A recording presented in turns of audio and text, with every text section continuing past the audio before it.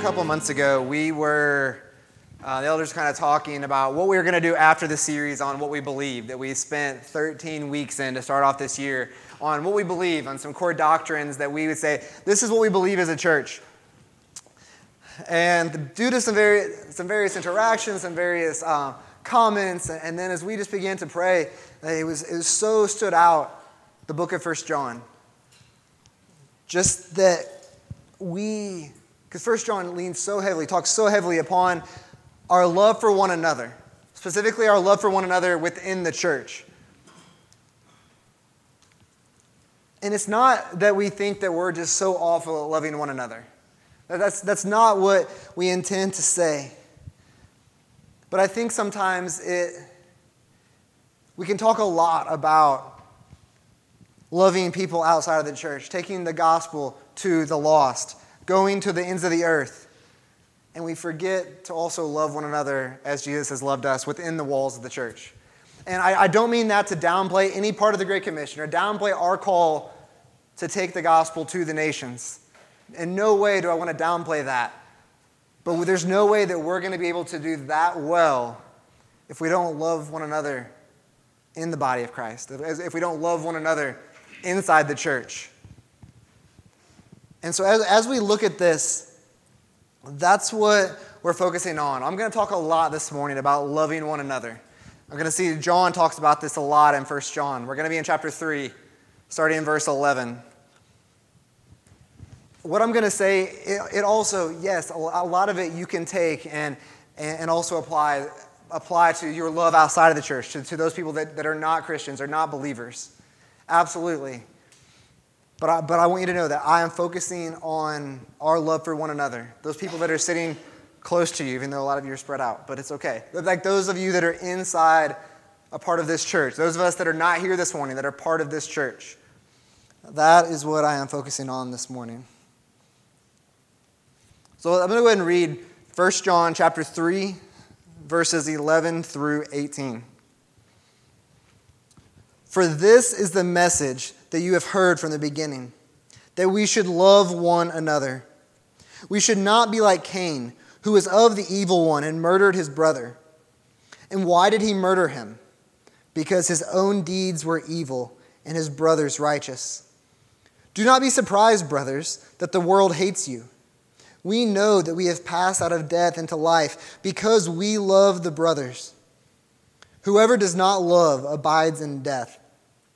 Everyone who hates his brother is a murderer, and you know that no murderer has eternal life abiding in him.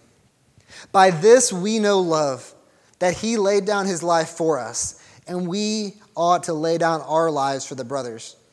But if anyone has the world's goods and sees his brother in need, yet closes his heart against him, how does God's love abide in him? Little children, let us not love in word or talk, but in deed and in truth. When I first began to read this passage, the first question I started to ask myself was, when it says from the beginning, is that talking like Adam and Eve from the beginning, or is that talking Jesus from the beginning? And as I began to look at it, I realized the answer is kind of both. Because the call to love fellow mankind, to love others, has always been there. But then when Jesus comes on the scene, we have this new radical display of love. This new concept of what love is through what Jesus has done. And we're going to get to that in verse 16, but we're going to take our time getting there. So John in 1 John has been doing a lot of contrasting. Light, darkness, sin, confession. Tanner talked about it a couple weeks ago. They, us. He's been giving lots of contrast. And that's what he does to start off this morning as well. Because in talking about love, which we're going to get to, the first thing he talks about is Cain and murder. And he goes back to the very first murder we see in Scripture. And just like Jesus did in the Sermon on the Mount, John is going to, and what he does is compare hatred to murder, to hating a brother to murder. He doesn't separate the two. And so that's what I want to do is that as we look at Cain in this first little section, I want us to see that it's not so much the act of murder that's being focused on. It's the heart that the murder came from. It's the heart that responded, and then there was a physical murder that took place. So very, very, very quickly, in Genesis 4, we see the sons of Adam and Eve, Cain and Abel, are both go and they give a sacrifice to God. That Abel, being a shepherd of sorts, gives an offering of the firstborn of his flock. Cain, being a worker of the ground, gives his some fruits of the ground as an offering. And we see that God, it says, that God had regard for Abel's offering, and for Cain's offering, he had no regard. Cain gets really upset, goes, and upset's probably a light way to say it. He gets upset and goes and kills his brother Abel. And what we see is Genesis doesn't really give the description of, and here's exactly the motive behind it. But what we see in 1 John here, look at verse 12. Verse 12 says, "And why did he murder him? Because his own deeds were evil and his brother's righteous." Sorry, my iPad is doing crazy things right now. We're just going to go. You see that he did this out of this jealousy, out of a disdain for his brother.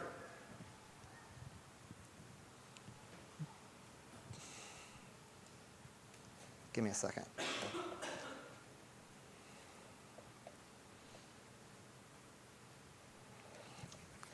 All right. I don't know what's going on here.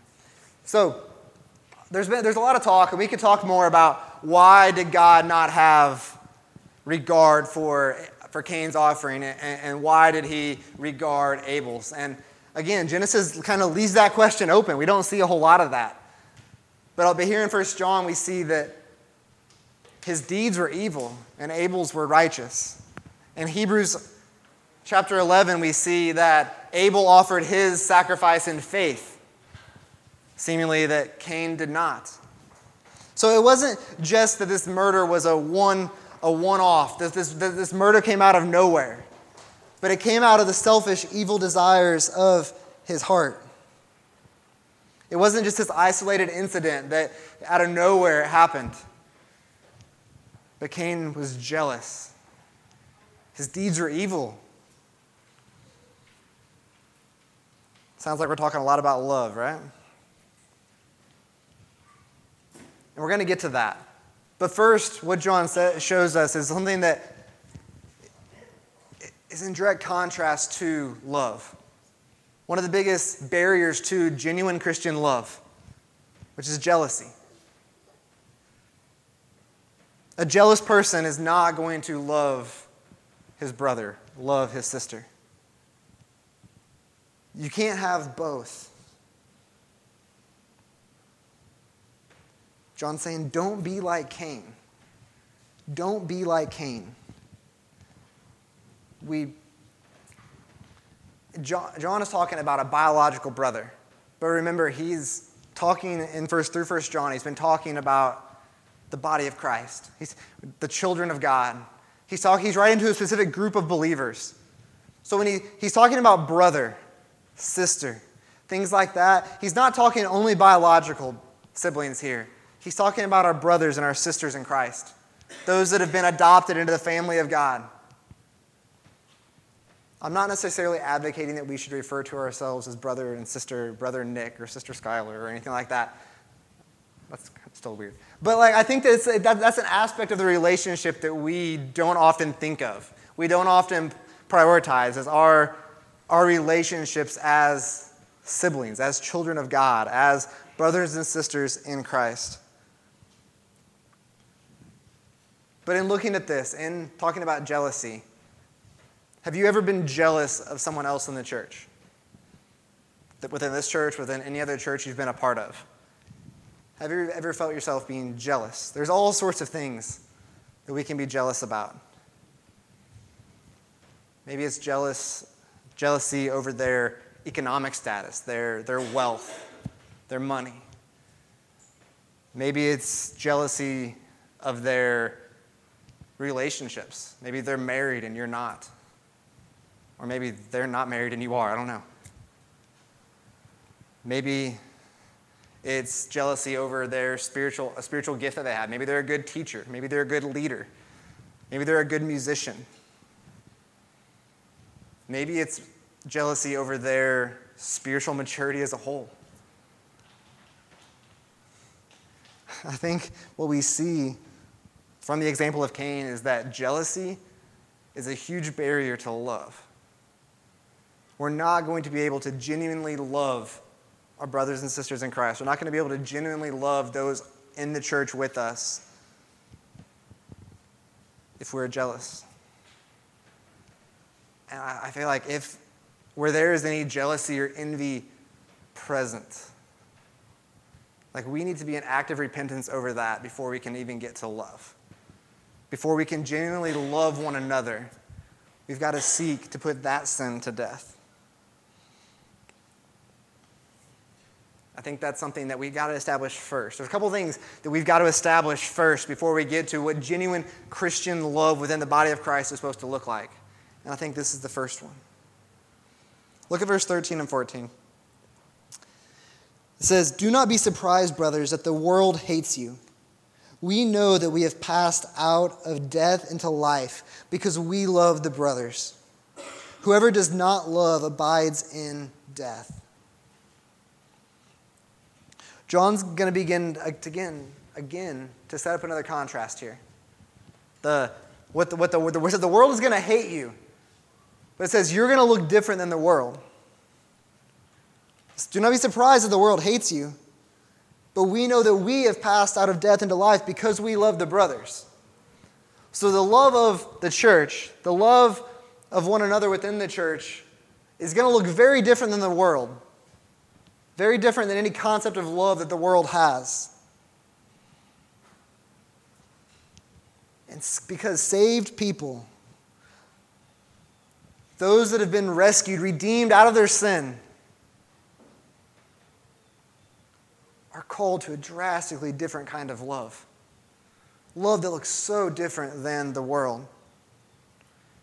He says that we know that we have passed out of death into life because we love. It's not saying that you are saved because of the way that you love one another. But your love for one another displays that you are saved. The way that we love one another, the way that we're going to get to it in a minute, spoiler, the way that we sacrificially love one another displays that we understand the sacrifice of Jesus, it shows that we understand what salvation means for us. It's going to look very different than the world. Whoever does not love abides in death. Everyone who hates his brother is a murderer, and you know that no murderer has eternal life abiding in him. The bigger point that I think John is making here is that you can't have both. You can't have a heart that is not abiding in love, where jealousy comes from, where murder, where hate comes from, and also love your brother. You can't have both of these. I don't think he's making the point that a murderer can't be saved or that a Christian could never commit murder. I don't think that's what he's saying at all. But he's saying you can't have both of these at the same time, because out of the heart that is jealous comes murder. Out of the heart that murders is the same jealousy, is hate. And it's strong words, but I think that John is saying that if you're not loving your brothers and sisters, if you're not loving those around you, specifically in the context of the church, then your heart is no different than the jealous, hate-filled murderer, Cain, in this instance. I think these 5 verses are kind of, again, setting up a contrast, because we're getting to 16 through 18. He's kind of building up towards this. He says, expect that the world is going to hate you. Jesus says, hey, the world hated me first. The world killed Jesus. We can expect that as we look very different than the world, that the world's going to hate us. But our call as Christians, our call as the body of Christ, individually, corporately, is to follow after Jesus in every single thing that we do. As we walk, as we talk as he talked, as we respond as he responded, and as we love as he loved. And kind of setting up one of the barriers for Christian love, as we saw some hate, as we saw the example of Cain, what I want to do is spend the rest of our time, which is not as much as I'd hoped. Okay. As we spend the rest of our time answering one question. How can we love one another? How can we love one another as Jesus loved? Remember, in the church, focusing on those of us that God has placed together in this body. It's not a simple question. It's a radically complex question that we're probably going to spend the rest of our lives trying to figure out how to answer. How can we love one another as Jesus loved? How can we love one another as Jesus loved? Let's read 16 through 18 again. By this we know love, that he laid down his life for us, and we ought to lay down our lives for the brothers. But if anyone has the world's goods and sees his brother in need, yet closes his heart against him, how does God's love abide in him? Little children, let us not love in word or talk, but in deed and truth. Do you see what John is saying here? He lays it all out right here. If you want to understand love, look at the cross of Jesus. If you want to know what love looks like, look at the cross. And if you know Jesus, if you've been saved, been redeemed out of your sin, then you know what this love is. If you are saved, you know what this love is. That Jesus took your shame, your pain, your sin upon himself. That he gave up his life so that you might live, sacrificing himself. That's what Jesus did for you. You know what love is. If you are saved, you know what this love looks like. But the love that John is talking about here that we are to have for one another is this same type of love. It's not a love that is rooted in ourselves. It's not a love that's rooted in a certain belief. It's not a love rooted in tolerance or acceptance. It's not a love rooted in anything of this world. But it's a love that is only rooted in the cross. But again, for us to fully understand this, where we're building towards, I think there's another thing that we've got to understand. There's another very well-known verse in the Gospel of John in chapter 3 that I just want to kind of go through the very beginning portion. It's John 3:16. For God so loved the world that he gave his only Son. For God so loved the world that he gave his only Son. And then 1 John 3:16 says, and by this we know love, that he laid down his life for us. Like, if you are saved, then it's because God so loved you. God so loved you. If we're going to love one another, we've got to understand how much God loves us first. For God so loved. So easy to think, but I know me. I know my sin. I know what makes me unlovable. I know what idols I run to. I know how prone I am to wander. I know why I am so unlovable. But God so loved.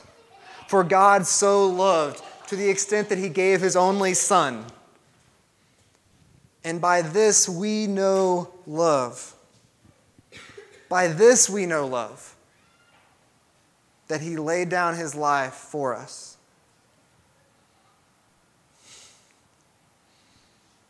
If we're going to love one another, we first have to understand God's love for us. The great lengths that he went to in sacrificing his own Son. In the second half of the verse in 16, he says, and we ought to lay down our lives for the brothers. I want you to let this sink in for a minute. Understanding God's great love for us, we've been called to love one another that same way. And we ought to lay down our lives for the brothers. The same way that Jesus humbled himself, stepped out of heaven, became man, died on a Roman cross, sacrificed himself to give us life. That same level of love, that same type of love is what we have been called to love our brothers and sisters with.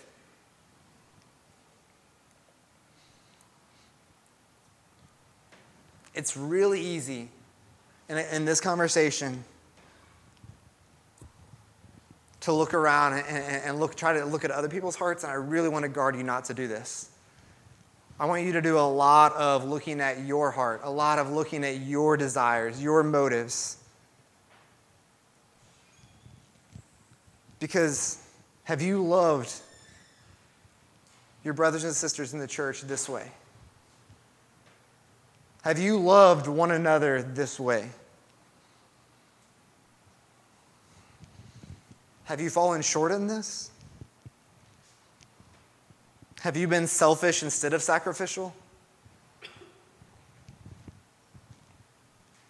Have you been prideful instead of humble? Have you sought to be served instead of to serve? Again, these are questions that I want us to answer for ourselves. Not for anybody else, but for ourselves. If we are going to sacrificially love one another, it's going to mean laying down our lives for one another. Laying down our lives for one another. More than likely, this is not going to mean we physically die for one another. But if it did, would you say no?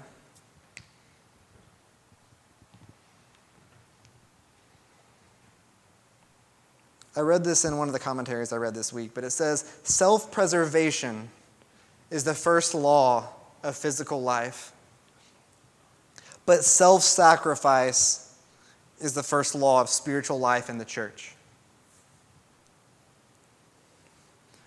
The rest of the world says, preserve yourself, preserve your wealth, preserve your health, preserve your economic status. But this love, the love that was displayed on the cross, the love that we know in Jesus, the love that we are being called to, is far different than that. Verse 17, but if anyone has the world's goods and sees his brother in need, yet closes his heart against him, how does God's love abide in him? But if anyone has the world's goods and sees his brother in need, yet closes his heart against him, how does God's love abide in him? I'm going to summarize in my own words. But if God's love abides in us, in you, in me, then all that we have is on the table to love our brothers and sisters. All that we have. It's all on the table. Start thinking about the stuff you have. It's all on the table. What I want to do is look back very quickly at a couple examples from the early church in Acts 2 and Acts 4. This is the early church's response. This is the way the early church loved one another, the way that they understood the love of Jesus and as it was displayed. You don't have to flip there. It's going to be on the screen, but maybe if you're taking notes, jot these down. The first one is Acts 2:42 through 45. And they devoted themselves to the apostles' teaching and the fellowship, to the breaking of bread and prayers. And awe came upon every soul, and many wonders and signs were being done through the apostles. And all who believed were together and had all things in common. And they were selling their possessions and belongings and distributing the proceeds to all as any had need. Acts 4:32 through 35. Now the full number of those who believed were of one heart and soul. And no one said that any of the things that belonged to him was his own, but they had everything in common. And with great power, the apostles were giving their testimony to the resurrection of the Lord Jesus, and great grace fell upon them all. There was not a needy person among them, for as many as were owners of land or houses sold them, and brought the proceeds of what was sold and laid it at the apostles' feet, and it was distributed to each as any had need.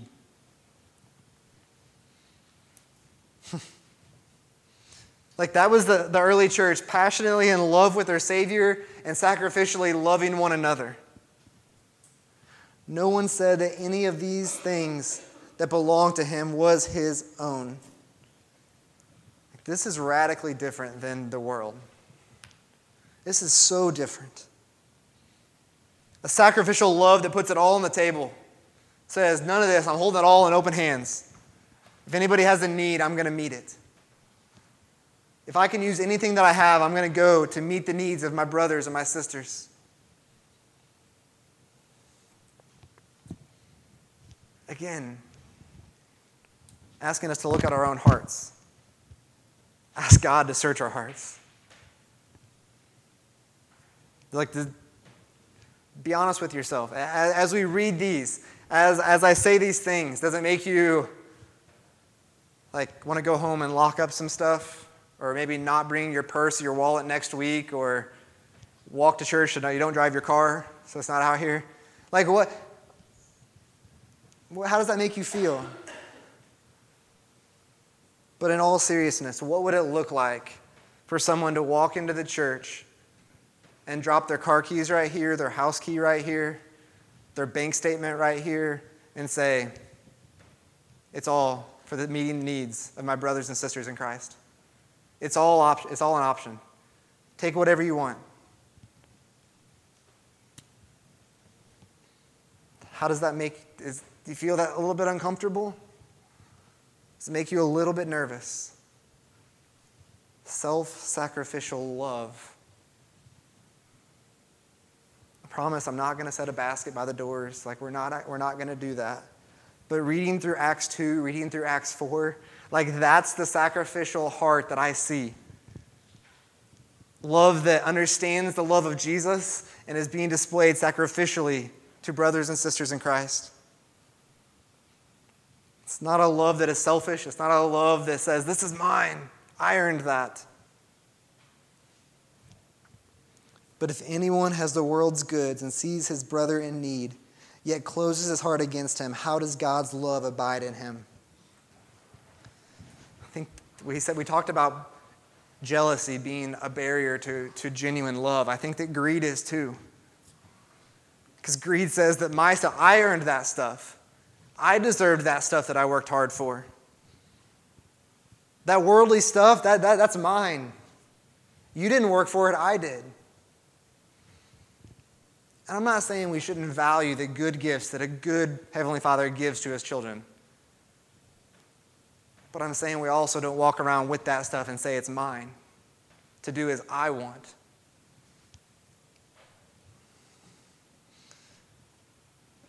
This kind of love is so huge.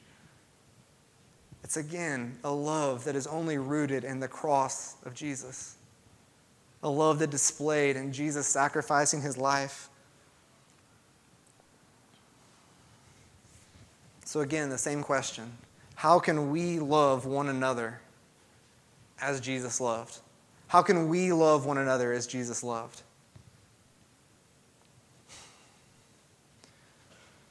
There's a story in John 13 of Jesus washing the disciples' feet. King Jesus, the right hand of God, steps out of heaven, becomes a man, on his way to die for the sins of man, gets on his knees, takes off the sandals of the disciples, and washes the muddy, disgusting feet of the disciples. The same Jesus that is Lord over all. The same Jesus that left glory to become man. Took the job of the lowest servant and washed his disciples' feet. In John 13:15, Jesus says, "For I have given you an example." This is right after he washes the disciples' feet. "For I have given you an example that you should also do as I have done to you." Do you know that some churches actually do this? Like some churches do this as a part of their service. Bowls, water, wash one another's feet as a model of this type of love. We could go get buckets. We could go start doing this right now. We're not going to. I really, really, really got close to doing it. But I've heard a lot of people say, well, that was just a cultural thing. Like now in today's world, that's just kind of icky. Or I have a thing about feet.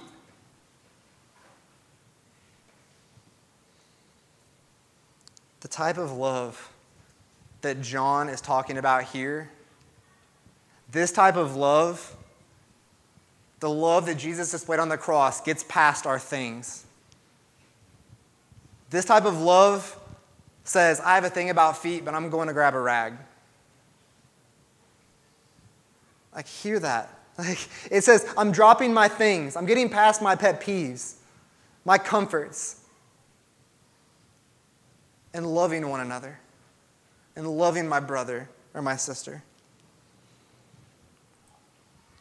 Philippians 2:7 says that Jesus emptied himself by taking the form of a servant.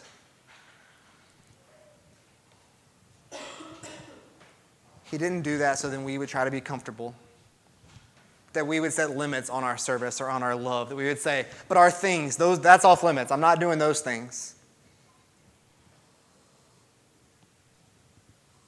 How are you loving as Jesus loved?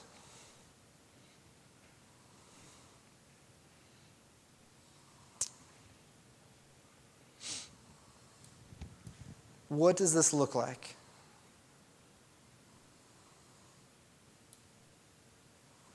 Looks like a broken iPad. What does this kind of love look like? What did it look like at CRC? Loving one another with this way. Putting aside our own desires, our own pride, our own comfort, our own plans, to sacrificially love one another.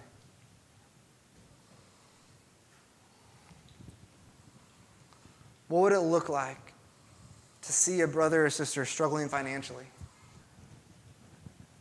To walk up alongside them and say, I see you working hard.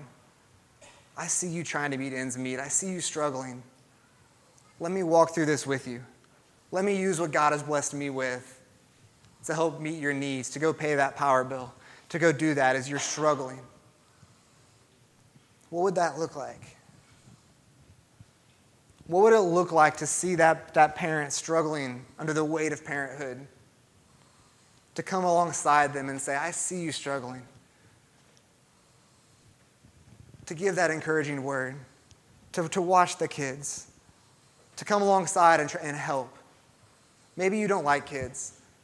Maybe you don't want to do that. Maybe your heart's not for childcare, not to watch children. The type of love that we're seeing here is a love that says, maybe I don't like children, but I love that parent so much that I'm going to sacrifice my own priorities, my own wants, and serve that parent. Maybe it's a brother or sister that you see continually beat down and discouraged. What would it look like to set aside your plans for an evening and invite them over for dinner? To take them out for ice cream. To put aside your plans. Maybe you were doing something different. To drop those. To love your brother. What would it look like if we see one another, see someone just struggling to keep up, can't keep up with what all the world's throwing at them? What would it look like to say, hey, I'm coming over on Tuesday night. I'm going to wash your clothes. I want to clean your garage. I want to mow your yard. I want to scrub your bathrooms. I'm coming over. I'm going to set aside what I was doing. I'm going to set aside that I hate bathrooms. I want to set aside that that's gross. I'm bringing my gloves. I'm going to work.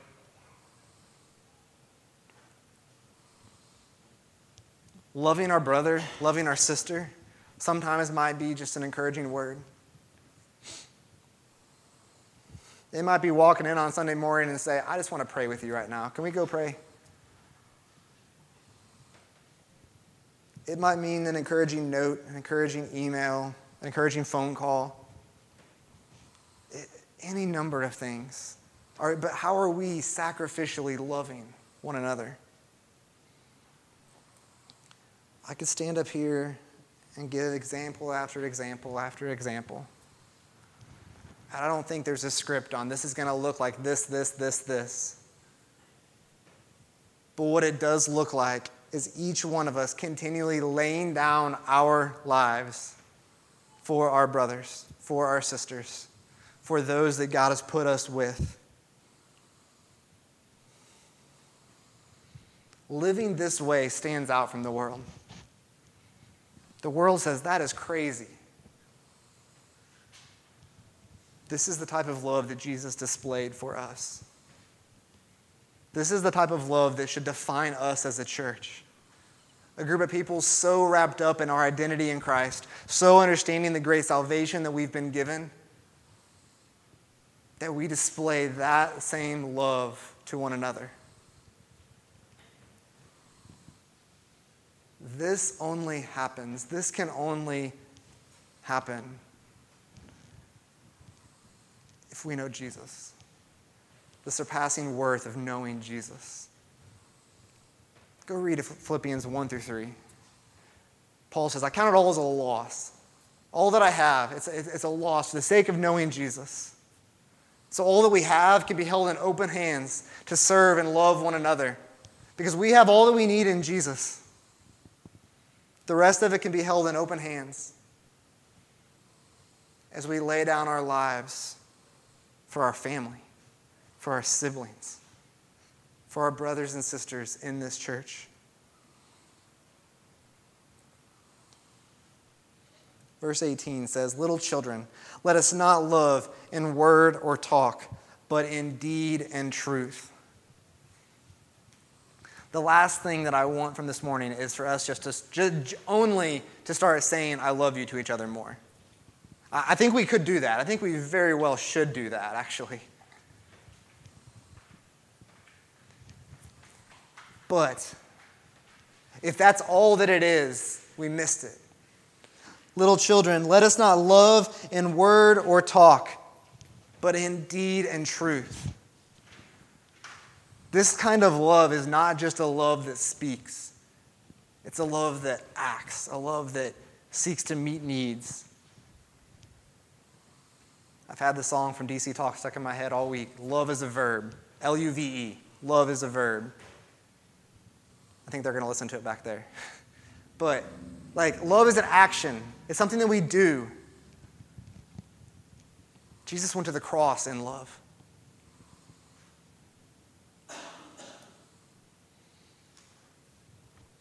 I don't know what a specific response to tell you. Okay, go do this.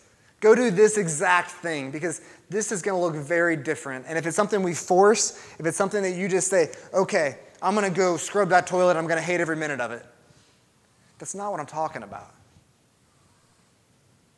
That's not what John's talking about. It's loving one another so much that we lay down our lives, our preferences, our comforts for one another. So I don't know what your response needs to be in this moment. As we begin to close, I don't know what your response needs to be. I don't know if you need to repent over your selfishness, over your greed, over your jealousy.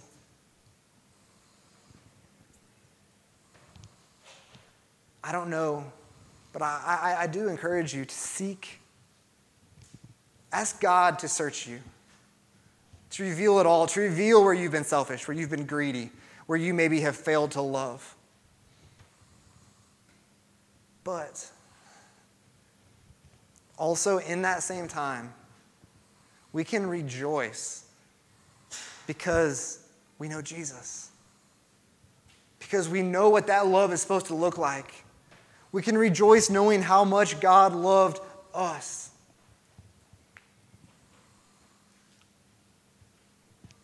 By this we know love, that he laid down his life for us, and we ought to lay down our lives for the brothers. If you know Jesus, won't you love the same way? Won't you love the same way? So I'm just going to ask that you respond. Respond in prayer. Respond in repentance. Respond in joyful worship over the love that Jesus displayed on the cross. But then I also encourage you to respond over the next days, weeks, months. Respond in sacrificial love for one another. As we ponder and as we think about, as we remind ourselves of the love of Jesus, that we respond in loving our brothers and our sisters, loving those that we've been adopted with and put in the same family. Let's pray.